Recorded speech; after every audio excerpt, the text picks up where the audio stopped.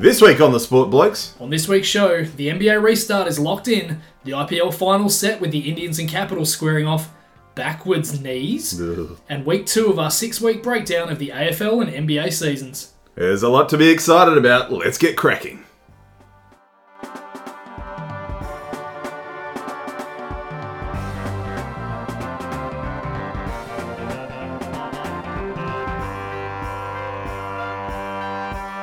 Alright, Stewie, as we do at the top every week, what caught your attention and what'd you miss?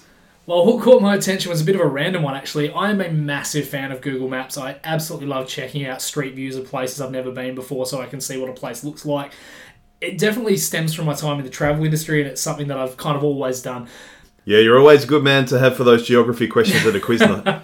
Well, I'm not too bad. Yeah, pretty bloody good. But look, I've seen some pretty random stuff over the years, including the time I was scrolling through a city in Bulgaria and came across a street vendor named Pizza Hit. Ooh. It was the exact same font as Pizza Hut. It had the yellow underline and the green dot over the I in pizza. But anyway, this week I was having a look through Jeddah in Saudi Arabia for reasons we'll get to in just a minute. And it's not mapped too thoroughly. So rather than having a lot of the lines everywhere, there's just a few dots where people have taken photos and uploaded them. And when I clicked on one, it took me to one of the rooms in the Sofitel Hotel there, and a massive red banner that read, "Outstanding Payment Due." Which just kind of caught me off guard. It's like, wow, what a... Maybe they spent all their money at Pizza Hit. This is true. Oh dear. Well, I think what made this even more odd though was I clicked on about 7 or 8 other ones and they all had that same banner. So it was like, do I owe money to Saudi Arabia? Like, should I be? Also, one other thing I noticed this week was how I still hate seeing my teams lose, even on games that were played 10 years ago. I can relate to that. I was watching stuff on YouTube and Ricky Rubio won a game for Minnesota at OKC and it annoyed me. Yeah. No, I saw on Twitter the other day, one of the New Zealand breakers, I think it was Cedric Jackson, hitting a 3/4 court shot to beat us from like 4 or 5 years ago. And you're still praying that it misses. Yeah, So yeah, it actually made me realise how many great Minnesota and OKC games they've been in recent years. Anyway, how about yourself? Well, of course, Stewie, my eyes and ears were firmly focused on perhaps one of the biggest elections in world history. Yes, that's right, Myanmar's only second general election since the country ended over 50 years of military rule. That is actually quite significant. It is. Aung San Suu Kyi and her National League for Democracy party won once again. But no, of course, the US election, I must confess, I did listen to it on the drive home from work instead of the State of Origin. Yeah, well. Not a massive rugby fan, so I did, I've got to probably put my gun badge and Sport Bloke title, hand them in. It was a good try, Nathan. But, thank you, yeah. Pun. But it's really interesting, the election, and it just kind of, like, there are connections to sport. So, first things first, Donald Trump was actually on the golf course playing at one of his courses when the news was announced, and there's been some photos of him looking a bit teary-eyed and stuff. What news? He hasn't lost yet. Yeah, sorry, no, yeah. But the Twitter world went crazy. So it was funny, like, I think it was on the Friday night, there was a tweet from ABC Grandstand's Brett Sprigg that he made a joke about the follow-on. Peter Hellier said something about how it's kind of like watching Test cricket because you're really worried that the minute you stop watching, a wicket will fall. And there's so much truth to that. I spent far too much time watching the coverage. The Spriggsy one was brilliant, yeah. But it really... America only needs 67 to avoid... Yeah, that's right, yeah. Brilliant. But the funny thing was, it kind of was like a test match because it took nearly 5 days to get a result.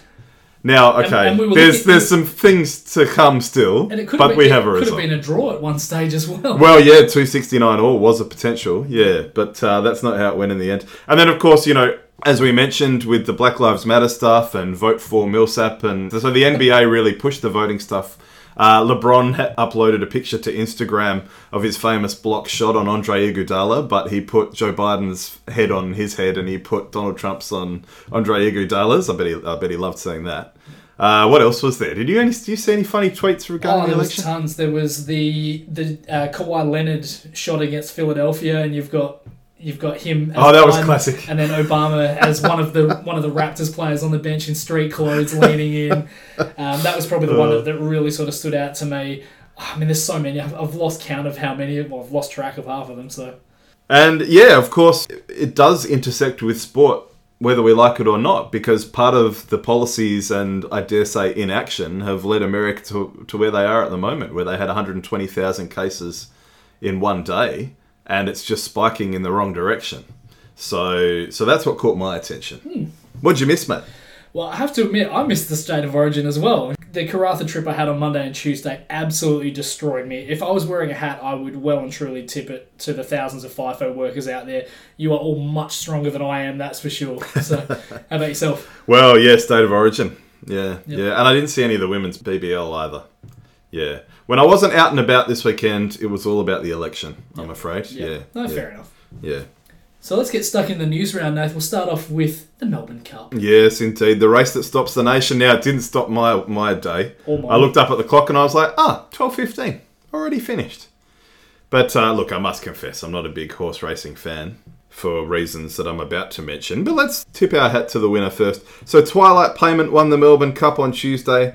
Unfortunately, though, Anthony Van Dyke, one of the favourites going into the race, passed away after pulling up lame about 300 metres from the line, making it the 7th horse to die since 2013. So that is the very reason why I am not a big horse racing fan and don't really follow it. I'll echo that sentiment. I refuse to watch it, quite frankly, because of that. It's just not something I'm interested in. And yeah, all of that for entertainment. That's, not good. You've got a ton of motor racing news, Stewie. Yeah, quite a bit actually. So we'll start off with the Emilia-Romagna Grand Prix at the Autodroma in Imola. You might remember that Chloe Dygert, the American cyclist, ended up in hospital crashing out of a cycling race near Yes, there earlier indeed. in the Not year. so long ago, yeah. Well, $0 for guessing the first two places in this race. That's right, Lewis Hamilton first, Valtteri Bottas in second. Rinse and repeat. Surprise, surprise. Groundhog Day. Hamilton was nearly 6 seconds clear in first and nearly 9 seconds more back to third place, which was Daniel Ricciardo, which is obviously great for him. The really interesting part about this, though, is that Mercedes boss Toto Wolff is out of contract and almost certainly out the door at the end of the season, but Hamilton's also out of contract. Yes. And there's a lot of conjecture that he might not stay either with Mercedes or in the sport altogether. Well, he himself hasn't committed to them. So Exactly. So, see, I look at it and say, well, he should be eyeing up 100 wins. That is a huge milestone. He's only 7 short with 4 races left on the calendar year, with 1 in Istanbul, 2 in Sakhir in Bahrain, and 1 in Abu Dhabi. Is it a negotiating tactic, do you reckon? Get a bit more cash, threaten to leave? Not a bad one. Yeah. It's not a bad one. I mean, I guarantee that there would be no team. no end of teams that would be throwing money at him. Exactly. Yeah, He's absolutely brilliant. And he had a good little celebration. Yeah, he did a shoey with Ricciardo, which I thought was absolutely priceless, considering he'd previously said, I would never do that. It's bloody disgusting. It is disgusting. And I think, I can't remember what he said exactly, but he did not give it a great review, let's just say. But while everyone was keeping an eye on Hamilton, Bottas and Ricciardo, the lapped cars at the back of the pack were actually waved past the safety car to return to the back of the field, but several marshals were actually still on the track at the time. So you had Kimi Raikkonen, Antonio Giovinazzi, Nicolas Latifi, Romain Grosjean, Sebastian Vettel and Lance Stroll all past marshals on the track between 10 I saw some of that footage. They were a little too close for call at some stage. Ridiculous. Imagine if there was a fatality with that. Oh, yeah. I mean, it's a miracle we've got through all this motorsport this year without anything. Yeah, no kidding. It's crazy. Staying with Formula One, we've also had a really, really exciting announcement. The next city to host an event with Google Maps' own Jeddah in Saudi Arabia set to host 2021 and 2022 while they wait for the track in Qadiyah to be finished in 2023. Formula One and the Saudis have signed a 10-year, $900 million hosting deal. That is the richest of all time as far as I'm aware, and it could even be extended beyond that.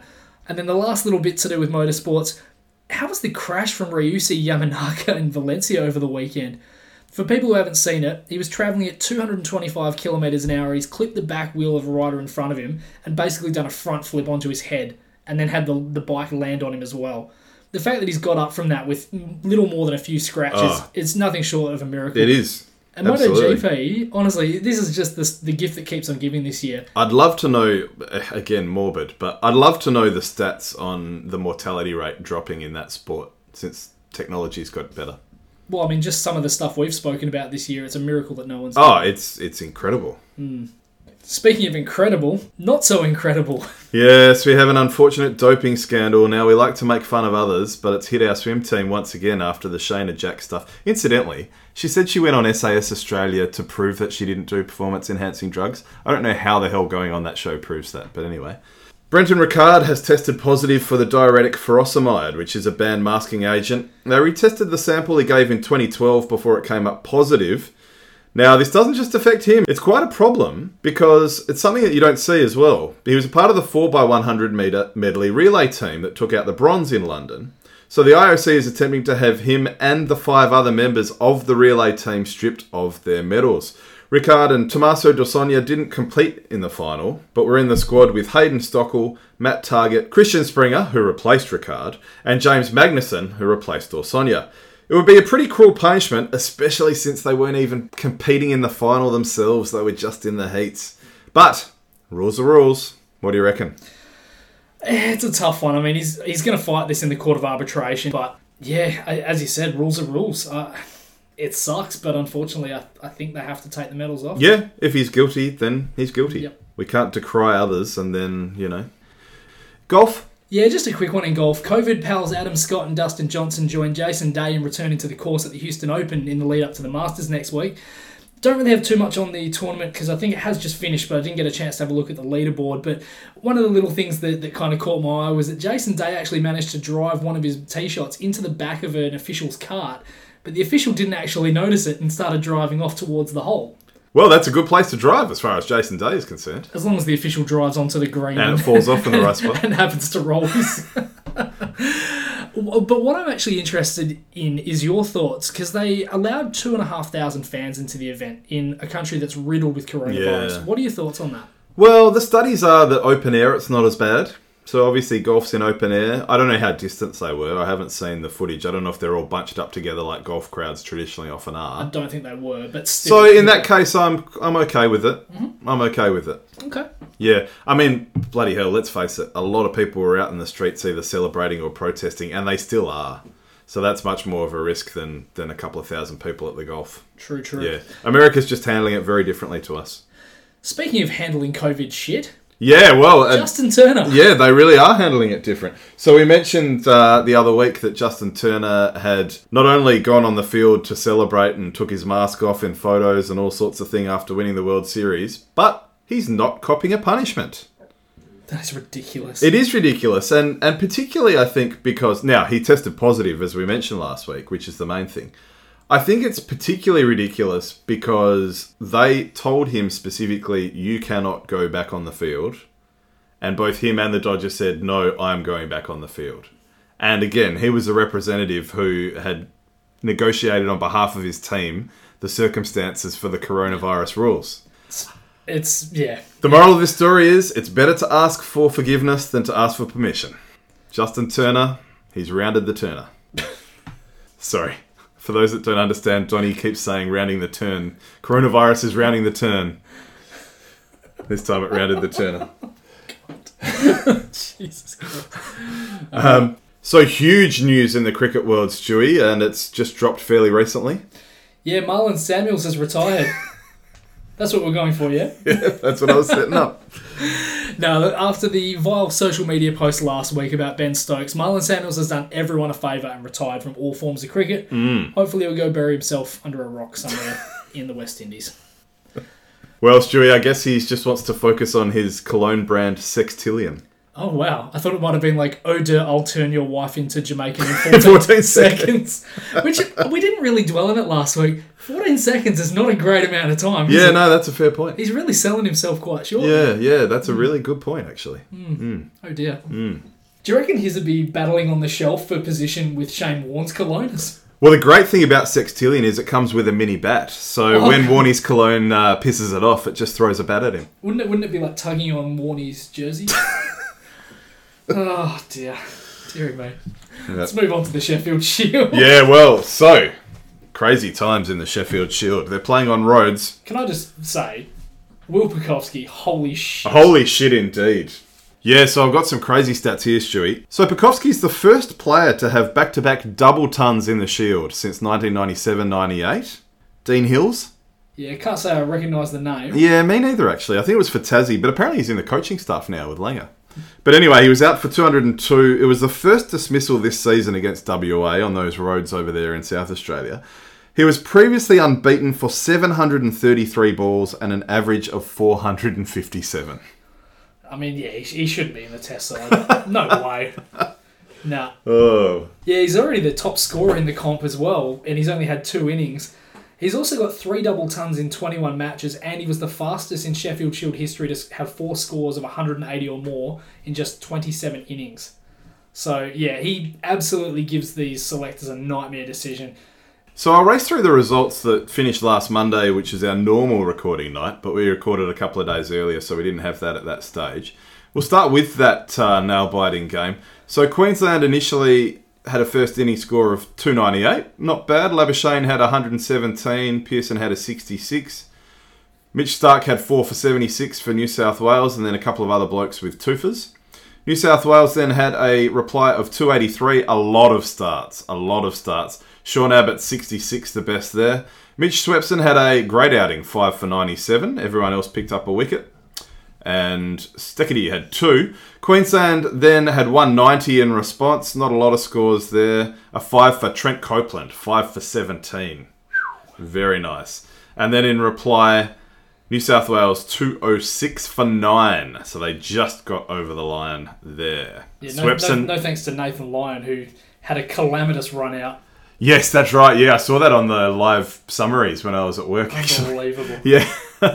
And Mitch Swepson had another 5 so 10 for the match. Yeah, he's really vaulted into the conversation as far as the test spinner now. I mean, he's turned himself into an amazing 4th innings bowler.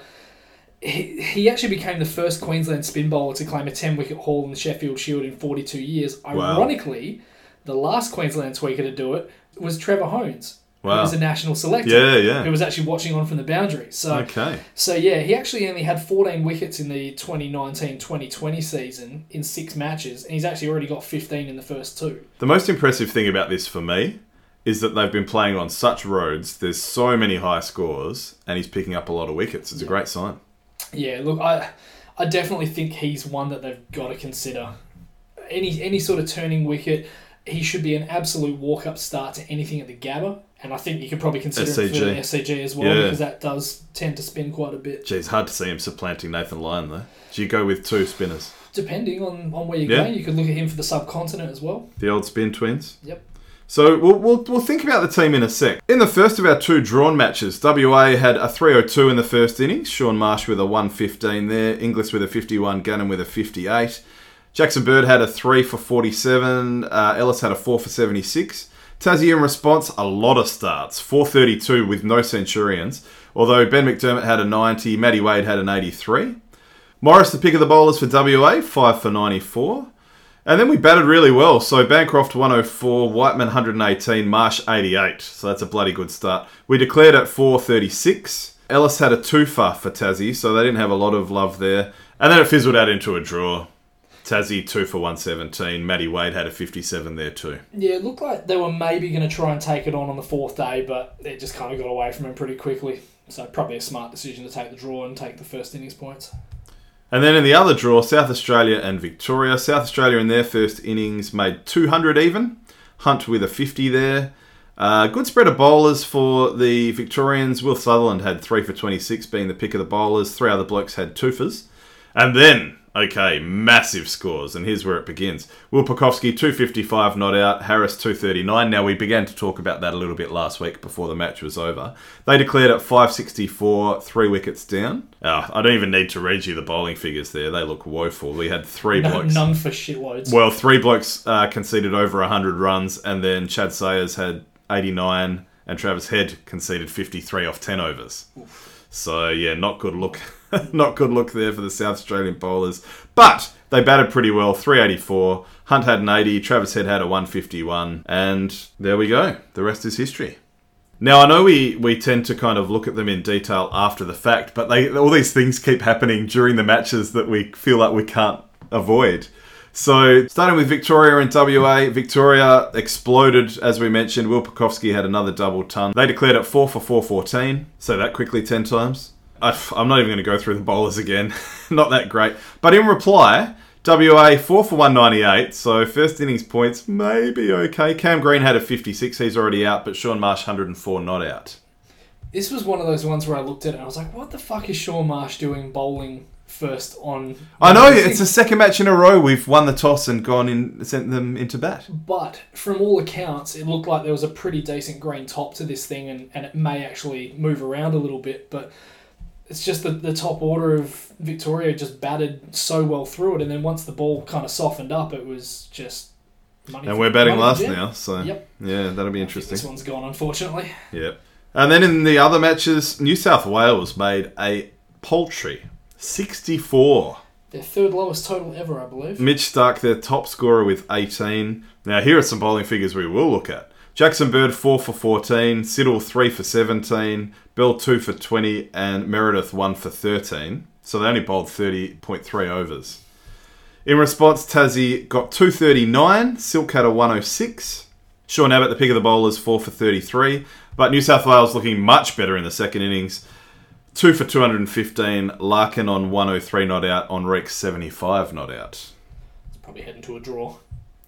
Probably. It's been a lot of that. And then finally, Queensland and South Australia. Queensland this time with a huge total. They made 496, they declared at 5 for. Kawaja had a 131. Renshaw had a 168 not out, batting at 5. Pearson had a 109. Again, not much to say for the bowlers. Lloyd Pope 1 for 169 off 25. Ouch. 6.7 economy rate. That's horrible. That is horrible. South Australia managed 9 for 154 in response. So not looking too good there. No. But hey, at least I think Wes Agar's finally picked up a wicket. So that's nice. So Stewie, I think we have to start talking about the test team coming up, don't we? Yep. But the big news that I teased, we've got to mention that first. One of our opponents will only be playing one test. Yeah, Virat Kohli. It's very much breaking news. It's literally dropped about half an hour ago. He's only going to play one test in Australia before returning to be with his wife for the birth of their first child. Rohit Sharma is going to join the side for the test, so he'll take the place of Kohli. Probably should be in the squad already. Well, he probably should I'm be. a big Rohit Sharma fan. Although I believe he is battling a hamstring injury at the moment, so he's not... And he's a better short form than long form player. This is true. And Tangarasu Natarajan will replace the injured Varun Chakravarthi, who has done, I believe, something to his shoulder, so he's going to be out for the series. So a couple of very difficult to pronounce names being substituted for each other. Yes. This might be a pretty good excuse for India when we beat them. We won't get too far ahead of ourselves, but our job will be a lot easier without Virat Kohli there, that's for sure. True. We really want to win the one that he's playing in, though. Mm. Now, we've got to look at the team, I think. There's so many runs are being scored, aren't they? Yep. So, the last time Australia played Test cricket was the 3rd of January this year at the SCG. It seems like 3 years ago. It really does. It was against New Zealand. So our team then was Warner, Burns, Labuschagne, Smith, Wade, Head, Payne, Pattinson, Cummins, Stark and Lyon. Geez, a few names you could probably drop out of there. So, Stewie, you'd have to think that Pucovski would replace Burns in the opening spot. Absolute no-brainer there. And funnily enough, Burns is actually our 3rd leading scorer in the last 12 months of Test cricket. It's not a huge sample size. No, it's not, but... But no, it's an interesting point. But guys can get dropped when they've had good scores. I mean, look at Dizzy Gillespie. Yes, indeed. Yep. Prime example. Yep. I would also probably look at maybe Travis Head and Matty Wade being a little bit unlucky losing his spot, but Cam Green you'd think would come in being that all-round option. Well, that's the really interesting one, I think. So do they just make the one change and bring Pucovski in for Burns? Because Head and Wade have been scoring runs in the Shield too. So do they bring in Green for, I think, probably Matty Wade? Yeah. So Head probably goes up the order and then Green would come in before Timmy Payne and the bowlers. Yeah, Green would probably come in at 6. Yeah. I guess the question is, do they roll that dice now? Or, which I think what might happen, is they only play Pucovski in the first test, knowing Kohli's only playing the first test, hopefully get a lead of 1 or 2, and maybe bring in Green for one of the non-performers in the 3rd or 4th test. Yeah, it's an interesting one. And going back to what I was saying before, it is the dilemma that the selectors have now, is there's so many guys in It's a good dilemma to have. that are making big runs. And I feel like Green deserves this spot. I think he's bowling quite well at the moment. I think his batting... Okay, he had that one huge innings, but his batting's been pretty decent. He had another 50 today, and he picked up a key wicket the other day, and he's only just started bowling again. Yeah. And it's funny, I was thinking about him playing in the short form team, and it actually probably makes sense for him to play in the T20s where he only bowls 4 overs. Yeah, true. Good way to ease his way back in, too. I just hope they give him more than one shot, basically. Yeah. Well, he's only 21. True. Yeah. Then finally, Shui, the IPL finals have begun. Yeah, they're nearly finished, actually. We've got our final set up now. They raced through them. Yeah, with Mumbai and Delhi replaying the qualifier one. I'll kind of just go through the finals because obviously there are a few other games that were played last week after we recorded. But dead rubbers.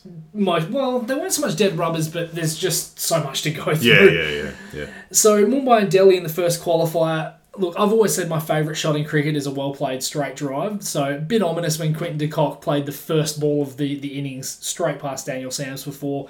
He hit another 4 off the 5th ball of the over, 15-run over to start things off. That's a pretty decent start. Yep. I mean, Rohit Sharma got done first ball by Ravi Ashwin, so that was kind of a little bit of a chance for them to turn things around. But honestly, they just got off to such a huge flyer. Surya Kumar Yadav played his role beautifully. He was just rotating the strike for de Kock, and he was 36 after 4 overs, so an absolutely massive start. Handy with the bat. De Kock? Yeah. No, Yadav. No, Yadav is, he's had a great series. He's been really, really good.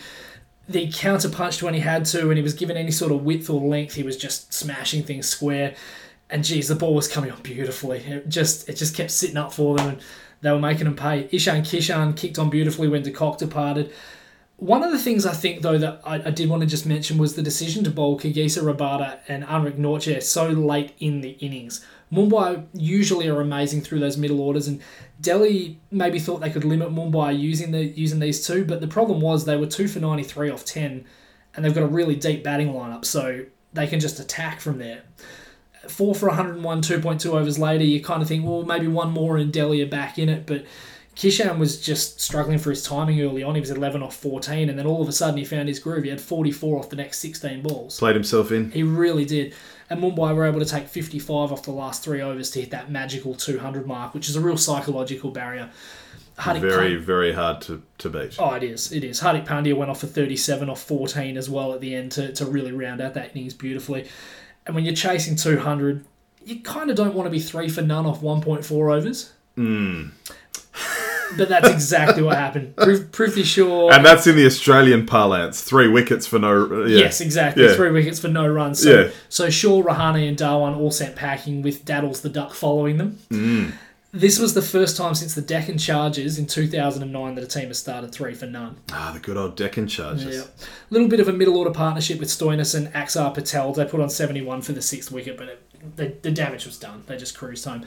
I will say this, though. There was a really cool middle overs interview with Mahelayjaya Wardner, and he's got such a great voice and such a great message to listen to. I really hope Sri Lanka have him earmarked as a replacement for Mickey Arthur when the time comes. Well, he was a great player and he's been a good commentator, so why not? Yep, definitely.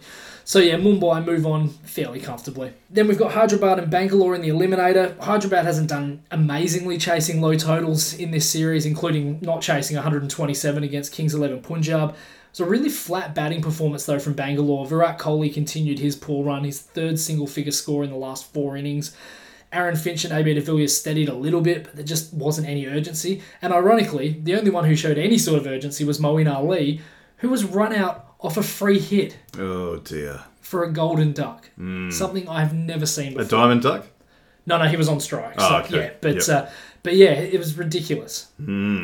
But Srivats Goswami and David Warner failed, and before you knew it, 4 for 67 off 11.5 overs in reply. Looking a little bit dodgy, but thank God for Hyderabad having Kane Williamson and Jason Holder in there. They just guided them home, got home with a couple of balls to spare. Not a really enjoyable game to watch at all. I'm kind of glad that I only have to watch that one once, to be honest. And then last night we had the second qualifier between Delhi and Hyderabad. Delhi joining Mumbai in the final for a rematch of qualifier 1. The Hyderabad fielding was absolutely disgraceful in this one. Stoinis was dropped early, made a quick fire 38 with his move to the top of the order, an absolute stroke of genius. Yeah, I reckon top of the order might be Stoinis' best spot in the short form. Do you reckon? Yeah, it's a pretty good point. I mean, he certainly showed it there. I don't think when he's coming in the middle order and having to just swing freely, it's good for him to get an over or two to kind of see the ball and kind of get his eye in, and then he can really accelerate quickly from there. So, yeah, I think it's a good point. Hopefully something that he can do for Australia, although we're kind of blessed with a lot of good top order. Maybe he comes in at 3 or 4, I don't know. But yeah, they also got a really, really crucial 42 off 22 from Shimron Hetmeyer. He was just flat batting everything, real typical Caribbean sort of innings. But Shikhar Dhawan, he was the story. 78 off 50. He batted beautifully. Yeah, Hyderabad just couldn't get any sort of momentum going. They conceded 20 boundaries off their 20 overs. It felt like not using Rashid Khan in the power play was a mistake, though. He hasn't bowled a single ball in the power play throughout the entire series, which I was very surprised at. Yeah, well, down in the Big Bash, he often bowls in the power play. Often open, or sometimes opens. He does, yeah. So, yeah, I think it allowed the Delhi top order to swing a little bit more freely than they probably would have. But then in reply, the Mr. Hyde of David Warner was back, out for 2. He hasn't had an amazing run. He had that 85, but other than that, he hasn't been great in the last week or two.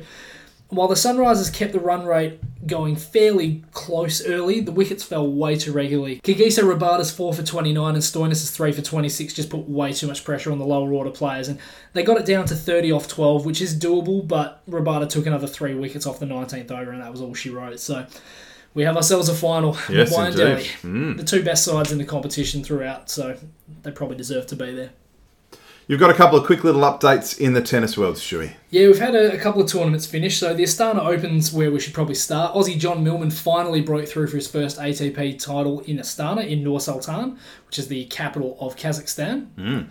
So I'm sure Borat was there watching. Yes, indeed. I must say, it actually looks really beautiful, though. It's a gorgeous looking city. He'd previously lost in finals in Tokyo and Budapest, but managed to beat Frenchman Adrian Manarino 7-5, 6-1 in the first ever Astana Open. So Millman can actually say he's the only person in the history of tennis to have won that tournament. That's true. He did it the hard way, though. He trailed a set and 3 love to Francis Tiafoe in the semis and came back from a set down and 5-0 in the deciding tiebreak against Tommy Paul in the quarterfinals. And then in the tournament that's just finished, the Paris Masters, a lot of disappointment early as Guy Forget was kind of pissed off about a lot of withdrawals. You had Novak Djokovic, Dominic Thiem, Denis Shapovalov, Gael Monfils, Fernando Verdasco all pulled out before the tournament. I can understand why Djokovic wouldn't play. He can't lose his number 1 ranking here. But this tournament's worth 1,000 ATP ranking points for the winner. So someone like Verdasco, who currently sits 62nd in the rankings, could jump up to about 23rd had he played and won. Obviously, he didn't. But guys like Thiem, it could move him above Nadal. Shapovalov and Monfils could put him in the top 10. So a lot of real sort of fringe there players, are stakes. I guess. Yeah, a lot of stakes. Yep. In terms of the results, it was a 3rd ATP Masters 1000 crown for Daniel Medvedev, who beat Zverev 5-7, 6-4, 6-1 in the final. It became the 4th Russian to win the event, joining Karen Khachanov, Nikolai Davydenko and Marat Safin, who won it 3 times. Not really any surprises in this tournament. No major upsets aside from Stefanos Tsitsipas losing in his first match against Hugo Humbert. And I guess Nadal losing to Zverev in the semi-final. But Zverev just served out of his skin. Nadal was slightly off his mark, I guess. And the new breed aren't really afraid of the big 3 anymore. I think that's kind of what we're starting to see. So it's a bit funny that the Paris Open happens after the French Open, isn't it? Yeah, I think potentially because it's a different surface, because it's played on the hard court rather than clay. Yeah. That could potentially be why. But yeah, that's fair. Yeah, it is a little bit weird seeing that. I did want to say, though, Medvedev for me looks like the one who's really getting ready to take the mantle from the big 3. I liken his game a little bit to Djokovic's. He moves around the court so spectacularly, so effortlessly at times. He's got an amazing ability to make passing shots on the full sprint, just forcing his opponent to play that one extra ball, which can sometimes lead to the errors. He's dangerous. When there's a crowd, he fully embraces the villain role. Yeah, he loves being the bad guy, which is great. When there's not, he just plays his game anyway. Yeah, well, he's a good player. But yeah, he's really patient, doesn't try and finish points before they're ready to be finished. He might actually be my favourite player whose surname isn't Federer. And I never thought I'd say that, but yeah, he's absolutely brilliant to watch. And then just quickly, another one that started the Sofia Open in Bulgaria. Alex Diminor and John Millman are the 3 and 6 seeds respectively, expecting to do pretty well in the field where the top 2 seeds are Denis Shapovalov and Felix Auger-Aliassime, who are struggling a little bit in recent times. So those boys could be in for a decent chance. Yeah, watch this space there. Mm-hmm. And now, this week in sport history. November 4th, 1971, the NBA's Los Angeles Lakers start a 33-game win streak. This record still stands to this day. 2 teams have got pretty close in recent years. Miami in 2012-2013 got to 27, and the Golden State Warriors actually got to 28 across the end of the 2014-15 and the start of the 2015-16 seasons.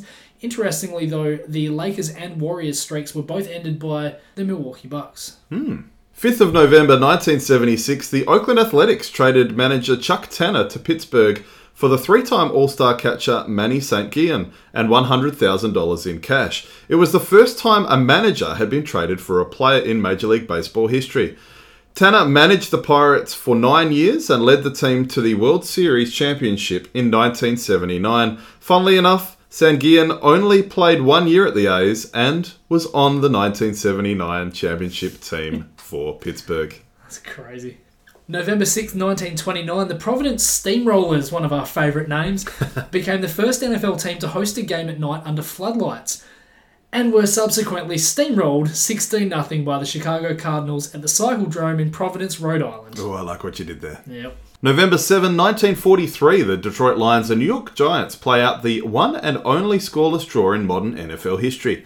At the time, America was in the midst of the Second World War, and Detroit had limits on canned goods, jams, meat, sugar, shoes, fuel oil, gasoline, yet football was still happening. It was a particularly rainy and muddy day, which made handling the ball really difficult. The Giants only got past the halfway mark twice in the entire game, and on one of those, their kicker, Ward Cuff, what a name, by the way, missed a field goal from 15 yards out. That was as close as anyone got. The Giants had 3 first downs all day, while the Lions managed only 6. This was a crazy year, with the Cleveland Rams suspending operations due to not being able to field a team, and the Eagles and Steelers merged to become the Steagles, so they had enough players. And let me tell you, those fan bases don't like each other very much. Desperate times call for desperate measures. Let's go Steagles. It's a Steagles chicken and you can't beat that. November 7th, 1991, Magic Johnson announces he has the HIV virus and retires from the Los Angeles Lakers. Now, in 1992, he joined the Dream Team. In 1994, he coached the Lakers and then played for them in 1996. Yeah, it's bizarre, isn't it? Absolutely amazing timeline for Magic. He's still one of the biggest characters in the entire history of the league. And now owner of the Los Angeles Dodgers, who won the Major League Baseball World Series. And I believe the LA Sparks as well. Oh yeah, that wouldn't surprise me. This week in sport history. Just some very quick news in the NBL before we get to the NBA. Majok out for the season. Yeah, he suffered an Achilles tendon injury at training of all places. It's just horrible. I can almost hear Allen Iverson sitting there going, it's practice, man. We're talking about practice. This leaves a massive hole for the Cats, especially with them opting not to apply to have import John Mooney really as a next star, which would have allowed them to retain Miles Plumlee or go after another big import. And he was very serviceable at centre for us last. He was an important part of our championship team. He was. All of a sudden, the Cats looking a little bit thin. Yeah, we are up forward. Well, across the whole roster. Whole team, yeah. Well, Bryce will have to carry us. He will. But good news in the NBA. We have a restart. Yeah, we've got the 22nd of December. As initially rumoured. Yeah, look, it's a date that not many of the big names are probably too happy about, but it's a necessary evil for getting the season started. Well, it really is. And as I mentioned last week, they reported that it could be up to $1 billion lost just for that month. So from $500 million to $1 billion. So I think when the money starts talking, the players start deciding that they'll play. Yeah, definitely. And I heard today they lost, I think, $1.5 billion last season. Yeah. So they already lost a lot of money last season. They got to get back out there as soon as possible. And hey, we had 8 teams not play since March, and then several other teams not play since mid-August. So they will have a decent break. Yeah. Not to mention the break they had between pre-bubble and bubble. Yeah, between March and August. Yeah, so they did have a break. Yeah. Yeah, it'll be interesting to see who the real winners of this. I mean, you'd like to think that teams that are keeping their roster together will be your winners, like your Miamis, Bostons, and Denvers. They don't really have to rush their chemistry. They're not trying to fit a key free agent signing in. Golden State will probably win as well. They've got Curry, Thompson, and Green back, and a lot of they'll be nice and fresh. Back. They'll be very, very fresh. Yep. And they won't be sitting out games like LeBron will. No, exactly. And on the flip side, probably not a great year to be a free agent. Oh, definitely not. No. Salary caps. A lot of players opting in. Yeah, a lot of definitely. So as they should. So yeah, a lot of teams probably won't be keen to make many big moves. Obviously, not having a lot of money there. Look, I'm stoked that this won't impact the potential Olympics competition, but I worry that the first month or so is going to be pretty average. Yeah, it'll be interesting to see. It'll be very, very interesting to see. Teams will have different tactics. Will these big guys be all talk about sitting out, or it's hard to know? Well, and we always talk about legacies. If LeBron does want to break Kareem's record, if he sits out too much in the first few months, it really makes it even tougher for him. He'd have to play an extra season. You'd have to think the competitor in him probably comes out in that, but anyway. Yes, indeed. Yeah. So we've got a couple of hires off the court now. Yeah, they're kind of inextricably linked, really, because Daryl Morey, formerly of the Houston Rockets, has now been signed by Philadelphia, and the Houston Rockets now have Stephen Silas, son of Paul, as their new coach. Yeah, I suppose we probably have to go through them one at a time. So the Daryl Morey one, this is really interesting. How quickly he's gone off small ball and three-point shooting. Well, yeah, because apparently he said this is the roster they want to work with. So he's willing to give Simmons and Embiid a season. As we've mentioned, we think he should. Well, we think the team should. I actually heard something today about them potentially going after Drew Holiday. Well, Drew Holiday's been rumoured for about half the league. Yeah, this is true. To be honest. This is true. That poor guy probably never knows where he's going to be setting up. But this is the guy who traded Clint Capella for Robert Covington, effectively. And now he loves a roster that's all super tall. It intrigues me. His first job, though, he has got to do something with the contracts of Al Horford and Tobias Harris. I don't know what exactly he does. Horford still has 3 years and $81 million on his contract and averaged 7, 7, and 2 last year. Yeah, it just didn't fit that team. Yeah, and Tobias Harris's might even be worse. Yeah. 4 years, $147 million left. He's probably the more movable contract out of the two, although with the new salary cap, he probably won't be. Yeah, that's an interesting one. I don't know how many teams will be lining up for him. So, yeah, there's already been Harden to Philly rumours. Well, of course. Yeah. And that is partly because Harden apparently a bit unhappy with the coaching staff, although they've recently hired John Lucas, who he wanted to be the next coach. So John Lucas is on Silas's staff as an assistant, and obviously super experienced, been a head coach a number of times, former player, NBA great. So maybe Harden will stick around, especially if Morey is willing to give it a year. Yeah, and look, speaking of the experience, I mean, Stephen Silas, he has well and truly put the time in. He's got nearly 2 decades of experience as an assistant coach with the Hornets, the Cavs, the Warriors, and the Mavs. And his dad had a decent career too, so he's been learning basketball from day one, basically. Did you know he was an assistant with the Hornets at 27? Wow. There were 10 guys on that Hornets roster that were older than him. 10. Well, there's some young coaches in the NFL actually. Where it's a funny, it's rare, but it does happen. I mean, we're not going to get into it too much today because we'll have a look at the Rockets in the coming weeks. And Philly, yeah. But indeed. Surely he's got to look at that roster and feel pretty good about it, just really having to find a serviceable big. And they can be competitive again. Doesn't need to be Anthony Davis, but the playoffs definitely showed that, Nath, you were right. The Rockets cannot win in the West without a big. Hey, until they prove me otherwise, they're the regular season Rockets. Yep. And I dare say James Harden has a bit to do with that too, not just small ball.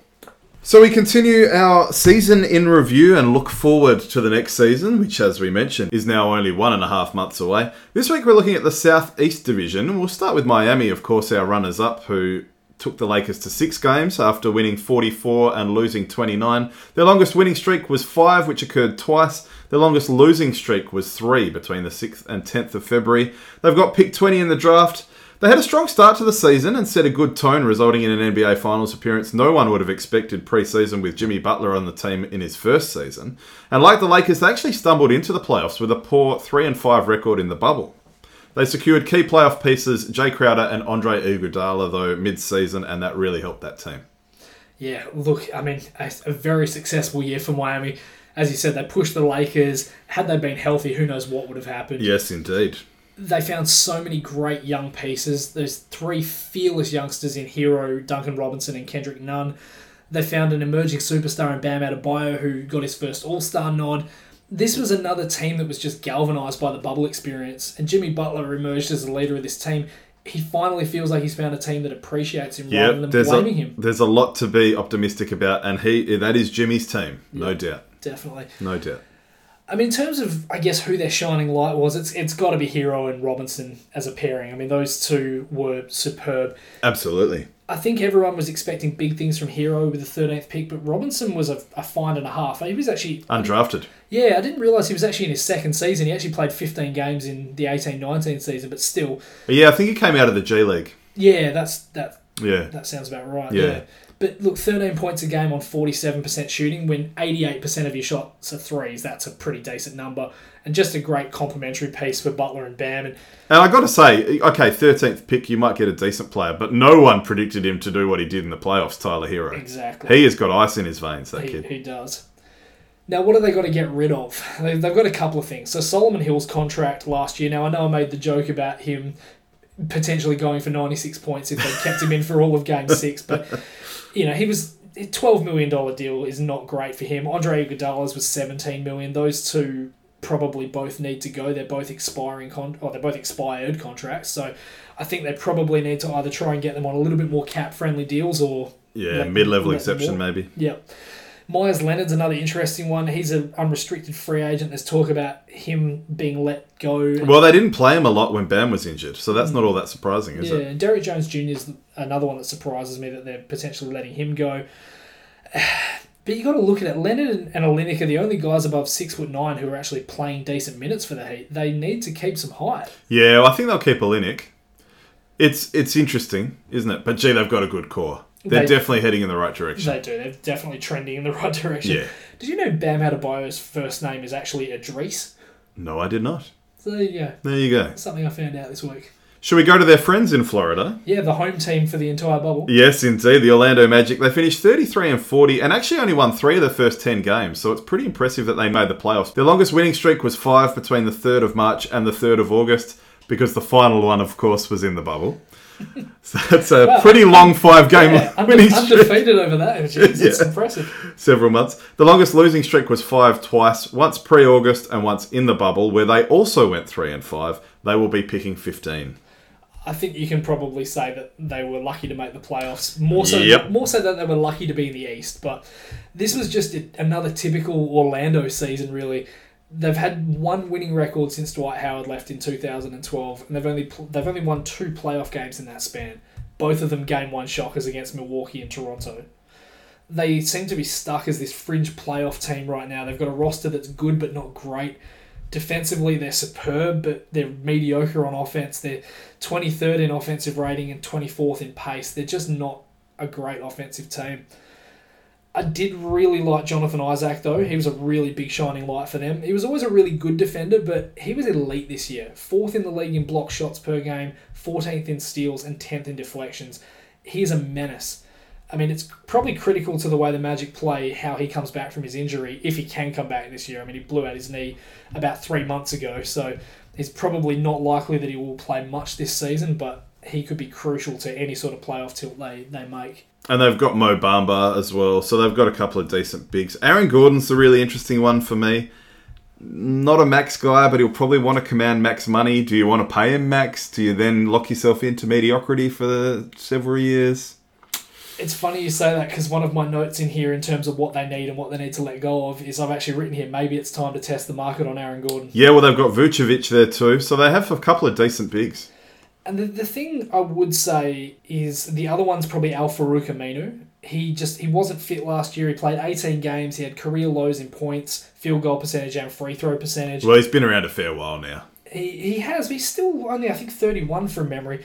I'm just not sure there's room on this team for a longish athletic swingman who shoots 25% from threes. They've already got Michael Carter-Williams to do that. So, I think they need to potentially let him go. And as we said, Aaron Gordon's probably the other one that they need to start shopping and see what they can get for him. And if the right offer comes up, you start looking at guys who can consistently create their own offense, speed up the offense as well, get that pace up a little bit. Well, speaking of picking up the pace, Markelle Fultz is the other really interesting one for mine. So he was a former number 1 pick for Philadelphia, didn't have a great start, had the yips with his shooting and all that, but he's only 22.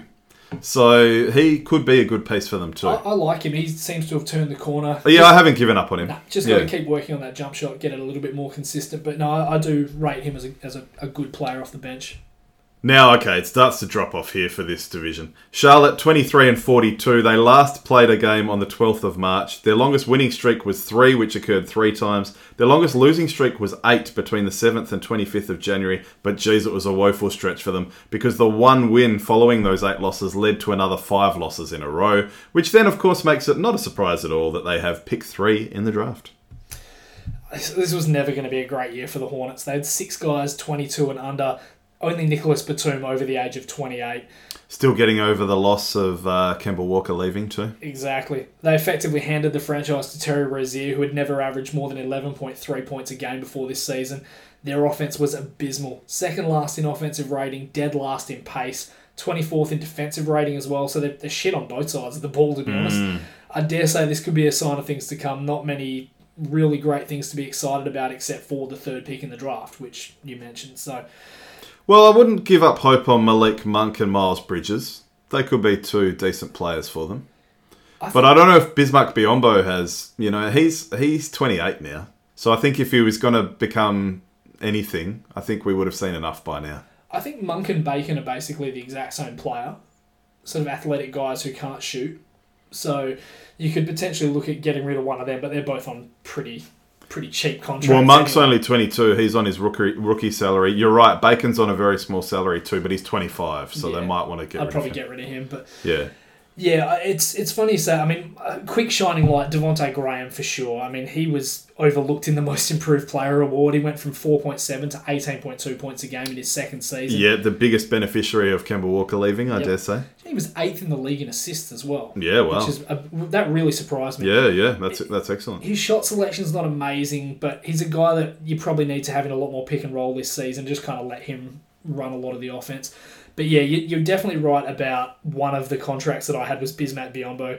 Unrestricted free agent. He was pretty average for them this year. You maybe re-sign him if you can get him for half of what he was on. He was on 17 million last year. Yeah, exactly. But yeah, 7.4 points a game. That was actually a career high for him as well. So he's never been an amazing player, just a reasonable defensive guy. There's a lot of better big guys who can command less money, like an Aaron Baines or Christian Wood. Be the two guys I'd maybe look at. Yeah. There's some buzz for both. Yeah. And then the other big problem that they have though is Nicholas Batum's contract. It's probably one of the 3 or 4 worst in the league right now. 25.5 mil. 27 million next season. Yeah. He averaged 3.6, 4.5, and 3 a game. Yeah. See, I loved him on those Portland teams, but he's past it. Well and truly. Yeah. So, yeah, it's one of those ones. I think if you can maybe package the third pick in Batum to sort of get him somewhere else, maybe get someone who's half decent in return. Well, the buzz is they really want James Wiseman. So they're hoping Wiseman slides to them at 3, but they might trade up to 2 or even 1 to try and get him. Okay. That's what I've heard recently. Interesting. Although saying that, one of our mates told us the other day that James Wiseman's been projected at 11 to the Spurs. And I wanted us to trade up to get him. So if we can get him at 11, we'll be laughing. Jeez, I wonder if you take the risk and see whether he falls that far, and if he doesn't, maybe come up with some sort of a package. I think Next we have the Washington basketball team. I wondered where you were going with the that. Washington Wizards. They finished 25-47. Of course, they did not make the playoffs. Their longest winning streak was 2, which occurred 4 times. Their longest losing streak was 7. Between the 1st of August and the 12th of August, yes, they had a terrible bubble, going 1-7. They have pick 9 in the draft. It's kind of funny that the biggest problem with the Washington basketball team is probably one of the biggest problems with the football team right now, and that's a quarterback that's injured, but we'll get to that.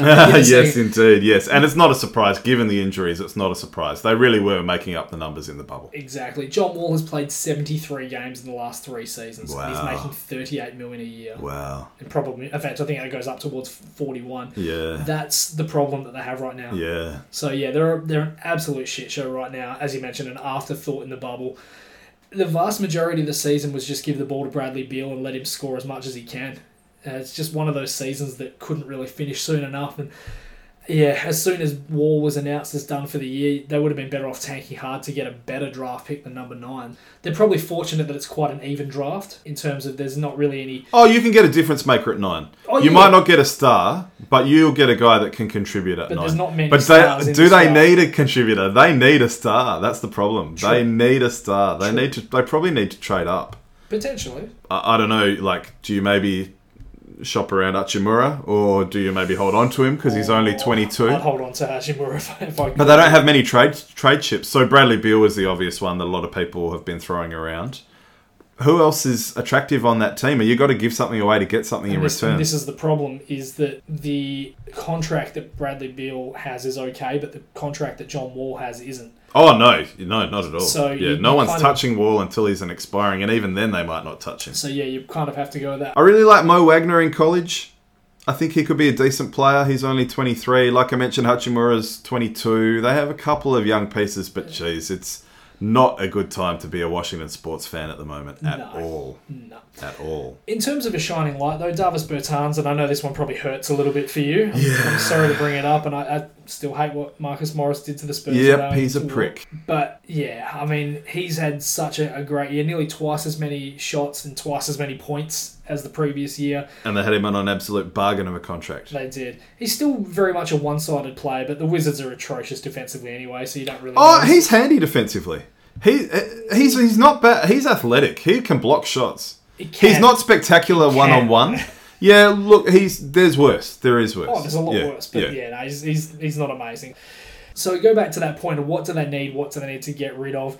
I mean, in terms of what they need to get rid of, Jan Mahimi's $15 million contract's probably not a bad place to start. They need scoring off their bench, though. Their bench is just, it's terrible. It's full of a lot of cast-offs from other teams.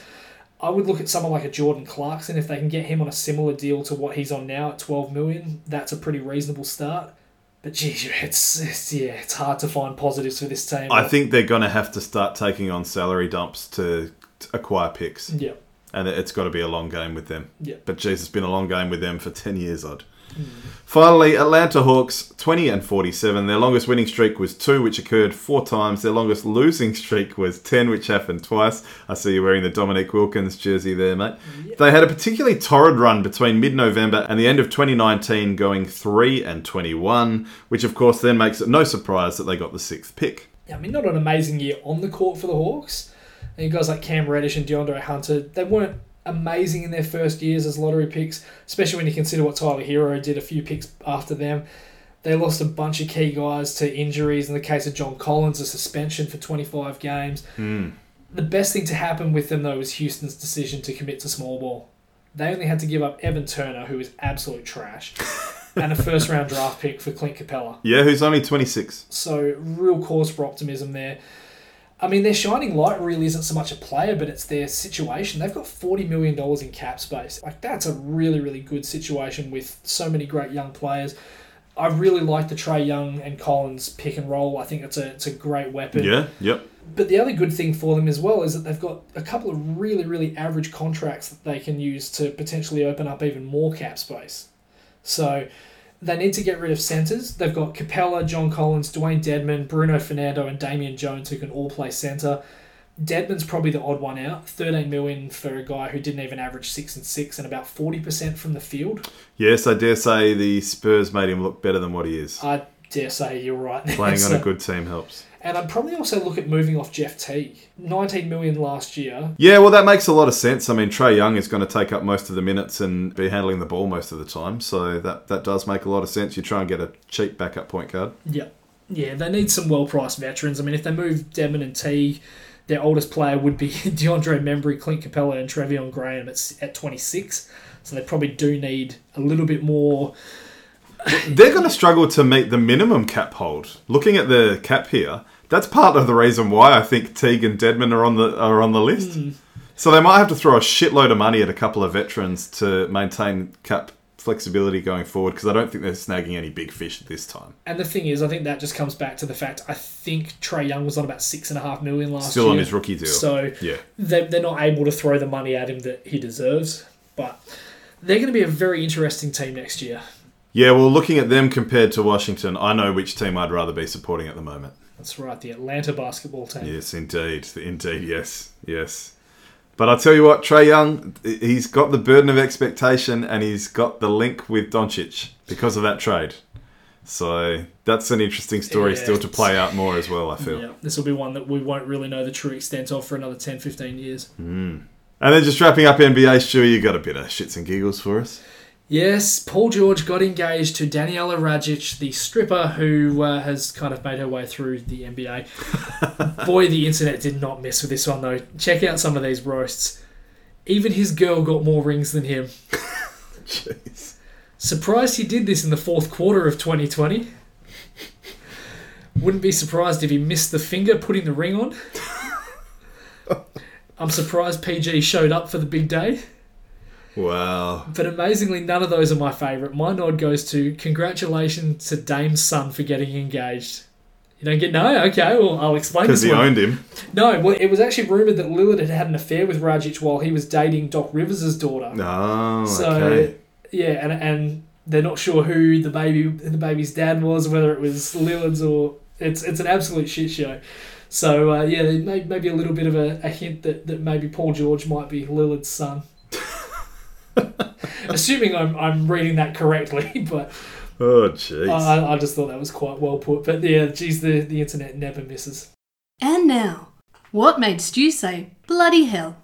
Well, the bloody hell this week comes with a disclaimer. If you're squeamish at all, you might want to fast forward to the next segment. Oh yeah.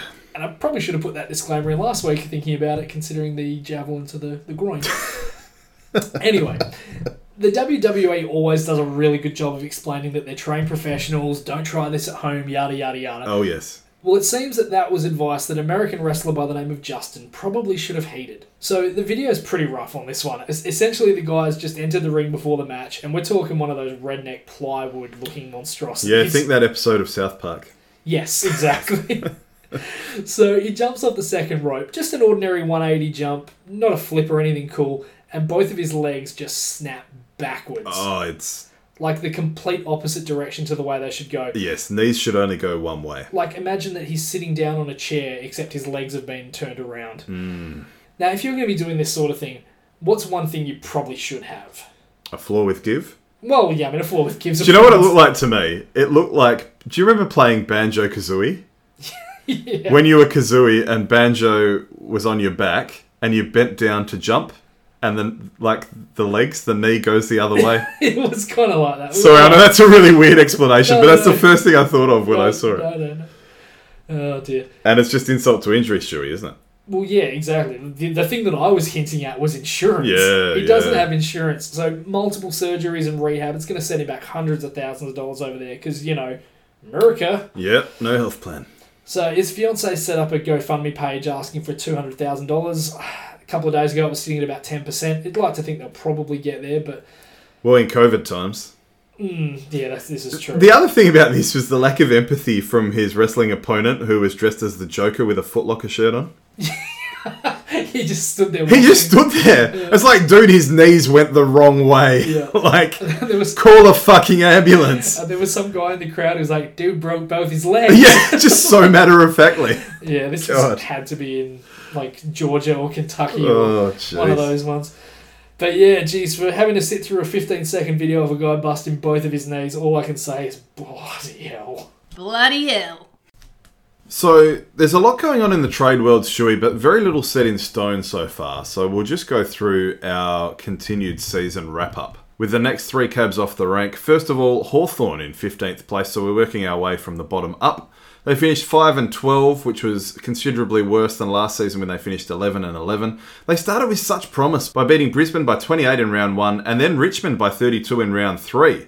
They were 3-1 to start the season and looking really good, but then went 2-11 the rest of the way. The only other wins against Carlton in round 9 and the Gold Coast the final week of the season. Their longest winning streak was 2 between rounds 3 and 4. Their longest losing streak was 11 between rounds 11 and 17. As I mentioned, their biggest scalp was Richmond by 32 in round 3. Biggest loss, arguably Sydney in round 8 by 7 points when they were still in striking range. Their win-loss against the top 8 was 2-6. Their win-loss against the bottom 8 was 3-6. Yeah, look, I'd probably give these guys a D-. It wasn't a particularly great season, especially considering the start. I mean, they were sitting 4th after round 4, and then 3 rounds later, they're 14th. Yep. Absolutely fell off a cliff. It left them the lowest they've been on the ladder since 2005. Is the dynasty over? The dynasty is well and truly. Yeah, well and truly is. Yep. How long's Clarkson got left? A couple of years, you'd think. It's an interesting one. Yep. Their list is the oldest in the comp. They had older players clogging up a lot of key positions. Unfortunately, they now have the problem that they've had all these retirements. So Ricky Henderson, Ben Stratton, Danny Frawley and Paul Puopolo, as well as Connor Glass going back to Ireland. And then they had guys like Jaeger O'Meara when they were trying to go all in. Yep. Didn't work out too well for them. Exactly. So the Hawks have pretty much got to rely on something they haven't done in a while. They've got to rebuild through the draft. Yep, definitely trending down. Yep. Definitely. So yeah, look, they've still got a lot of talent. They just don't have the same depth at the bottom of their list as a lot of the contenders do. And I think that's the problem, is that a lot of these other teams have a really solid base of 35 to 40 players they can rely on to a certain extent. Hawthorn don't seem to have anywhere near that. The other thing is that Collingwood apparently are sniffing around for Jack Gunston as well. So they'll lose some goal kicking. But really, they've got to bottom out. They do. Bottom out, get a good draft pick. Yep. It's time. Not great for Tom Mitchell, who probably thought he was going to a premiership contender. He did manage to win a Brownlow there, but he may be playing for a pretty average team for a while. Well, I mean, he would have been playing for an average team in Sydney as well. So. Well, I don't know if they'll be as average, but we'll see. In 14th place, the Gold Coast finished 5-11-1. They finished 3-19 last season, which made them last spot. After a big loss to Port in round 1, Gold Coast won their next 3 and were looking very promising, with Matt Rowell polling 9 Brownlow votes, as we now know. We thought it might have been 12 after 4 rounds, but he only had 9. He got injured, and the rest is history, with only 2 more wins against Sydney and North and a draw against Essendon amongst the 10 losses. Their longest winning streak was 3 between rounds 2 and 4. Their longest winless streak was 6, which had included a draw against Essendon in round 11. That was between rounds 8 and 13. Their biggest scalp was the Eagles by 44 points in round 2. Their biggest loss, a 5-point loss to the Dogs in round 8, with the Suns sitting on 4 and 3 at that stage, and probably the beginning of the end, but at that stage they thought they were probably still potentially finals bound. They went 1 and 7 against the top 8, that win against the Eagles again, Shui. And they went 4 and 2 with a draw against the bottom 8. Oh, look, I was expecting that to be brought up, unfortunately. It was a great win. This was a really difficult team to grade, somewhere between a C+ and a B-, I think. The results, yeah, that's fair. They don't look amazing on paper, but yeah, they've got to bottle up rounds 2 and 4. I honestly thought Matt Rowell would have like 18 Brownlow votes from those 3 games. Oh, he is amazing. He was that bloody... Well, that's why when you said, like, I can't remember who you said last week, might find a diamond in the rough like Matt Rowell. Like, he is a once-in-a-generation player. Yeah, I mean, if they can get someone close to that, but... Oh. But yeah, look, as you mentioned, they ran the Eagles off the park. They flat out handled the Crows and the Dockers. This is a team, when you look at Rowell, Noah Anderson, Isaac Rankin, Ben King, Jack Lukosius, and then they've got a nice mix of veterans, assuming they all stay. Guys like Alex Sexton, Brandon Ellis, Jared Harbrow, David Swallow. Next year should be really, really fun. Finals or bust. Especially with a number 5 pick as well. Yep. So finals or bust. I would think it is, yeah. They're not going to be 3rd or 4th, you wouldn't think. No, but geez, if with another pre-season under their belts, yep. You know, they've got to be. It's not out of the question. Yep. I don't think it will happen, but it's not out of the question. It's an exciting time to be a Gold Coast Suns fan. I think a home elimination final should be the goal. Absolutely. Yep, that's fair. And then finally for this week, in 13th place we had Essendon at 6-10-1. They also had that draw against Gold Coast, as we just mentioned. This was following a 12-10 season the year before, where they lost to the Eagles in the qualifying final after finishing 8th. Essendon beat Collingwood by 15 in a comeback effort in round 5, and they were 5-2 in their first 7 games in spite of a COVID scare with Connor McKenna's false positive. They only managed 1 more win and a draw against Gold Coast the rest of the way, which is absolutely terrible. Their longest winning streak was 2 twice. Their longest losing streak was 4. They also had a stretch of 5 games without a win, with that draw in the middle, as I mentioned. Their biggest scalp, as I mentioned, was that Collingwood by 15. Their biggest loss, I think, was GWS by 4 in round 10, when finals was very much still a chance. Their win-loss against the top 8 was 1-7. Their win-loss against the bottom 8, 5-3-1. Trending down. Yeah, definitely trending down, yeah. I mean, probably a D-, I would think. It was one of those seasons that looked good for the Bombers, and I can just kind of see another South Park meme here, like, you blinked and it's gone. Oh, yeah. So, yeah, even with all the dramas, they were still sitting 4th after round 6, and then they just kept getting trounced. Their only wins after there were Adelaide and Hawthorn, who were 18th and 15th at the time they played them. So the Joey Danaher drama circled the club for far too long. People were frequently talking more about the coaching than the players. Yeah, with that dual coaching thing. And they didn't That's finished now. So Rutten's in and Woosh's out. So at least that's over. Yeah, but now all the pressure goes on to Ben Rutten. Very true. And they didn't even give Tom Bell-Chambers a last match. I mean, you're not even... Yeah, that was disappointing. Because apparently he was a great clubman too. Yeah. You know, so really that cool. is disappointing. So they've got... No sentimentality in footy. Yeah, true. Look, they've got picks 6 and 7 in the draft. Hopefully they can do something similar to what Gold Coast did last year. I mean, they're not going to find Rowell and Anderson, you wouldn't think. No. But if they can go even close to that... And if they can hit on one of those 2 picks with a great player, they'd be happy, I reckon. You'd think so. And I think they'd be happy to be rid of Danaher too, because he's made of glass. Oh, 100%. I know they didn't say that publicly, but do you want to be paying all this money to a bloke? I mean, you just talked about John Wall before. Do you really want to be paying a shitload of your salary cap to a bloke that misses half the season? I wouldn't. The fact that they're getting the 7 pick as compensation is absolutely amazing. Yeah. When you consider what GWS are potentially going to get for Jeremy Cameron, who's a far better player. Yeah. They're not even going to get close to number 7. Well, unless they get a couple of draft picks. And we might need to look at the system, because there are some things that are broken about it. Yeah. But the other thing as well, they're closing in on Josh Dunkley, Jai Caldwell, 2-metre Peter Wright. So... there's some guys that they could potentially have coming through here. So it was sorry to cut in there, but it was looking like they'd have a mass exodus. So they had Sard leaving to Carlton. Apparently Fantasia, I know we like saying Fantasia, but apparently that's how you meant to say it. He's looking to go home back to Adelaide. Now, that's not set in stone yet, but it's good that they finally had a guy like Josh Dunkley, who's a very good player and still very young too. Yeah. So after a mass exodus and it wasn't looking good for them, that's a good coup if they can get him. Started a max inodus. Oh, yeah. No, look, it's not going to be amazing for Essendon next year, but you'd like to think that maybe it's not heading quite as far on a downward trajectory as it probably looked. Well, it looked a lot worse before the Dunkley stuff. Yeah. So if they can get Dunkley, it's a bit more palatable. It's a start. And, with guys like Dylan Shield, they'll still have a pretty good midfield. Yeah. So next week we'll get on to the third instalment, which will be Fremantle, Carlton and the GWS Giants. Another 3 very interesting situations. All heading in very different directions. Absolutely. Yep. But here, 2 trending down and 1 trending up in a big way. Yeah, I would think so. Or maybe Essendon and stand pat. Yeah, I think Gold Coast up, Hawthorn down, Essendon down-ish. Yeah, that sounds fair. I'll give them a... Oh, they still won 6 games and had a draw. So what's that? 18 premiership points. I'll give them a C-. Okay. That's probably generous. A little bit more generous than me, yeah. And did I grade Hawthorn? I don't think you did. I'll give Hawthorn a D. Okay. Yeah.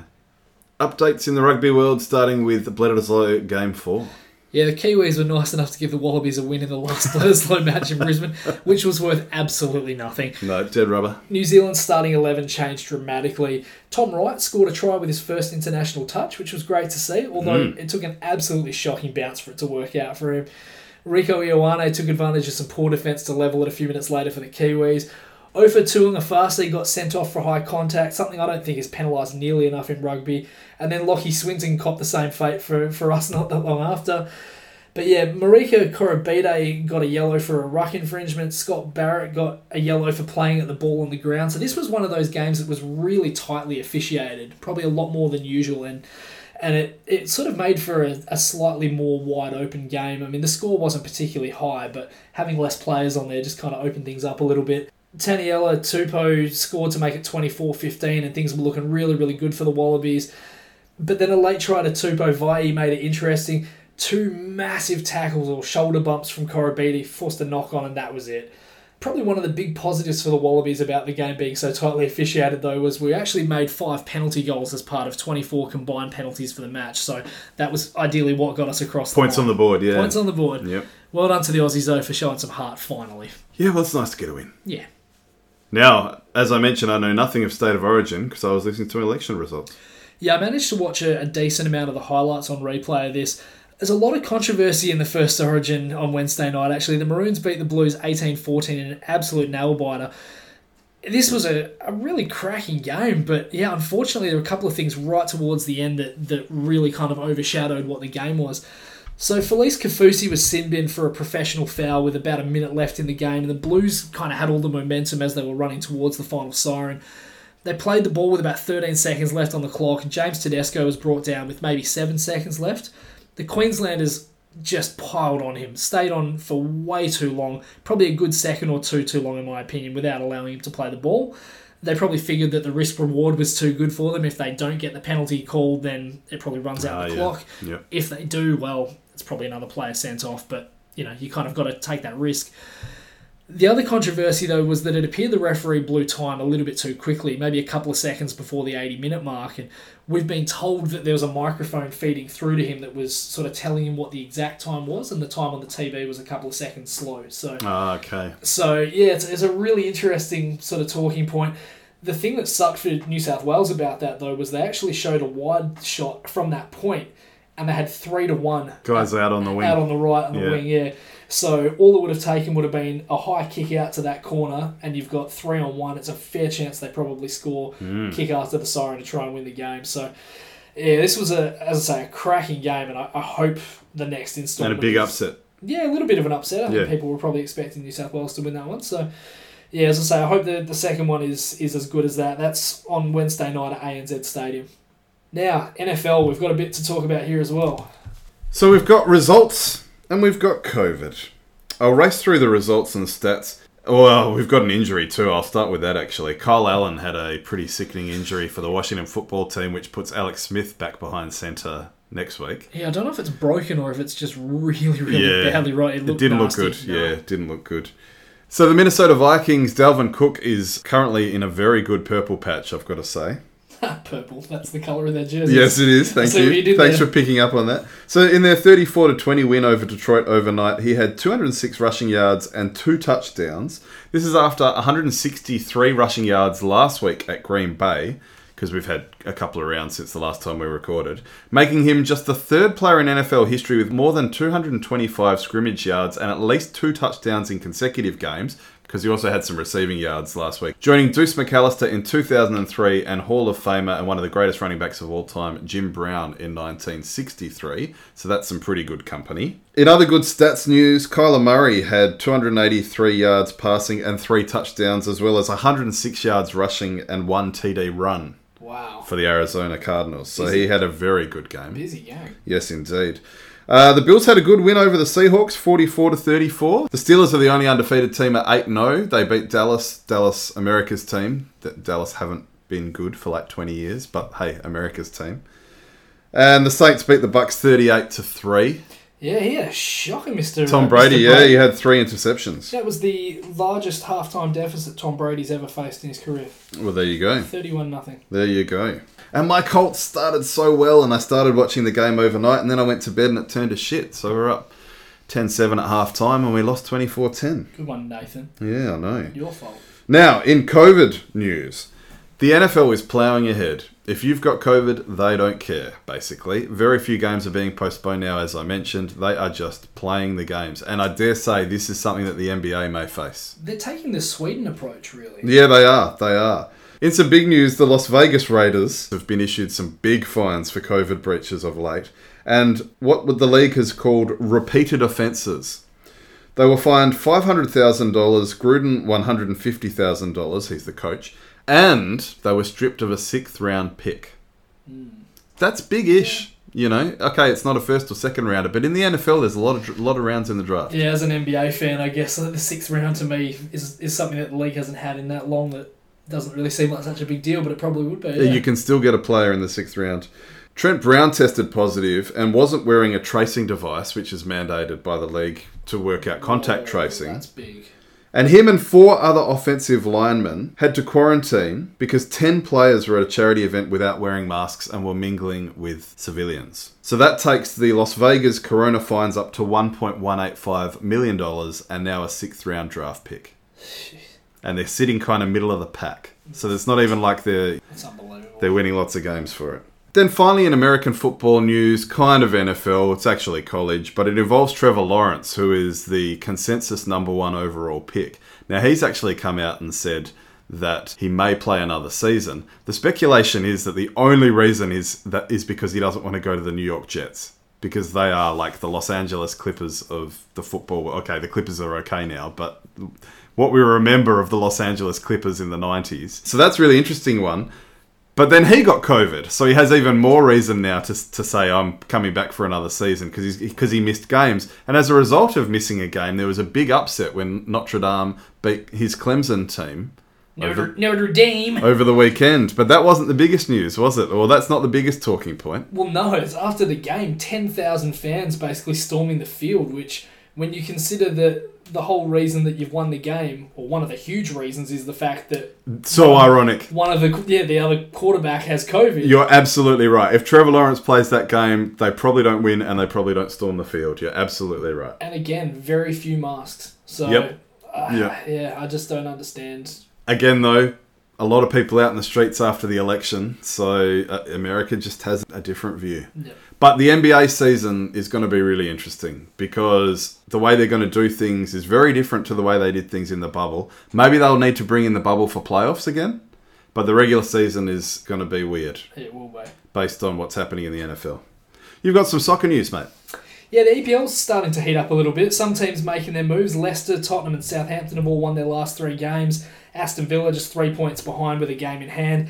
Amazingly, though, Man United, Man City and Arsenal all still sitting middle of the pack at this stage. None of the 3 have had a particularly easy draw so far, so you can kind of blame it a little bit on that. Unfortunately, we've got to talk about Leeds. Crystal Palace 4-1. They've dropped back massively to the pack with 15th spot now. But the biggest story of the week belongs to them. We've had some shockers in the VAR circle, but this one's right up there. Oh, yeah. Trailing 1-0, Patrick Bamford slipped behind the defence and slotted home the equaliser. Even though his body and legs were behind the last defender, his arms were not. And a new rule that states that a player can score with their upper arm meant that he was adjudged offside. That's interesting, because I was going to say, why the hell would you make it offside when it's a part of your body you can't even use? But if you can score with your upper arm, okay, that makes... It's a fucking joke, though. Why are they... It's your body. Yeah. That's it. It's your body. So what is upper, like shoulder? So you can technically score with, I guess... Your biceps? I guess your body. Yeah, well, that's it, yeah. Okay. That's me flexing them. Okay, well, in that case, maybe it is offside. Well, it is by the letter of the law, but yeah. it is a fucking stupid law. Yeah, well, I don't love the getting rule. I don't love the rule. Because essentially he was just pointing, telling the guy, this is where I want the ball played. Oh, yeah, like a forward, leading. But he was probably half a foot behind the last defender, so there's no way, I just can't get behind that. Yeah. And then finishing it off, we saw one of the absolute worst dives of all time last week with former Bournemouth player Stefan Zubar going down like a sack of shit after a ball skimmed down his arm from being kicked back into play by a spectator. I've seen some absolute Barry Crockers over the years, but this one was right up there. Well, the good news is that the London Olympic team have asked him to join their diving team. Oh, good. Yeah. Good. They should do well against Italy. He was unsurprisingly booed and jeered from the stands for that. So, yeah, not a great look in the world of soccer that already kind of gets ridiculed a little bit from the outside. That's one of the things that puts me off. And can I just quickly round this off by saying, as a Glasgow Rangers supporter, 8-0 last night against Hamilton, sitting top of the table by a decent margin. Excellent performance. At the moment. We'll probably choke it away in the second half of the season. But anyway. Gee, Stewie, we managed to talk a lot, don't we? What are you out for? I mean, it's got to be the IPL final between Mumbai and Delhi. I love a good upset, but it's also nice seeing the top two teams play out a final. So, yes, indeed. Hard to go past Mumbai in that, considering how easily they handled Delhi in the first match. So, how about yourself? Well, for me, mate, I'm actually really looking forward to the documentary Walkabout Wickets on ABC tomorrow night about the Aboriginal cricket team that journeyed to the UK in 1868 to play a series against the Poms over there.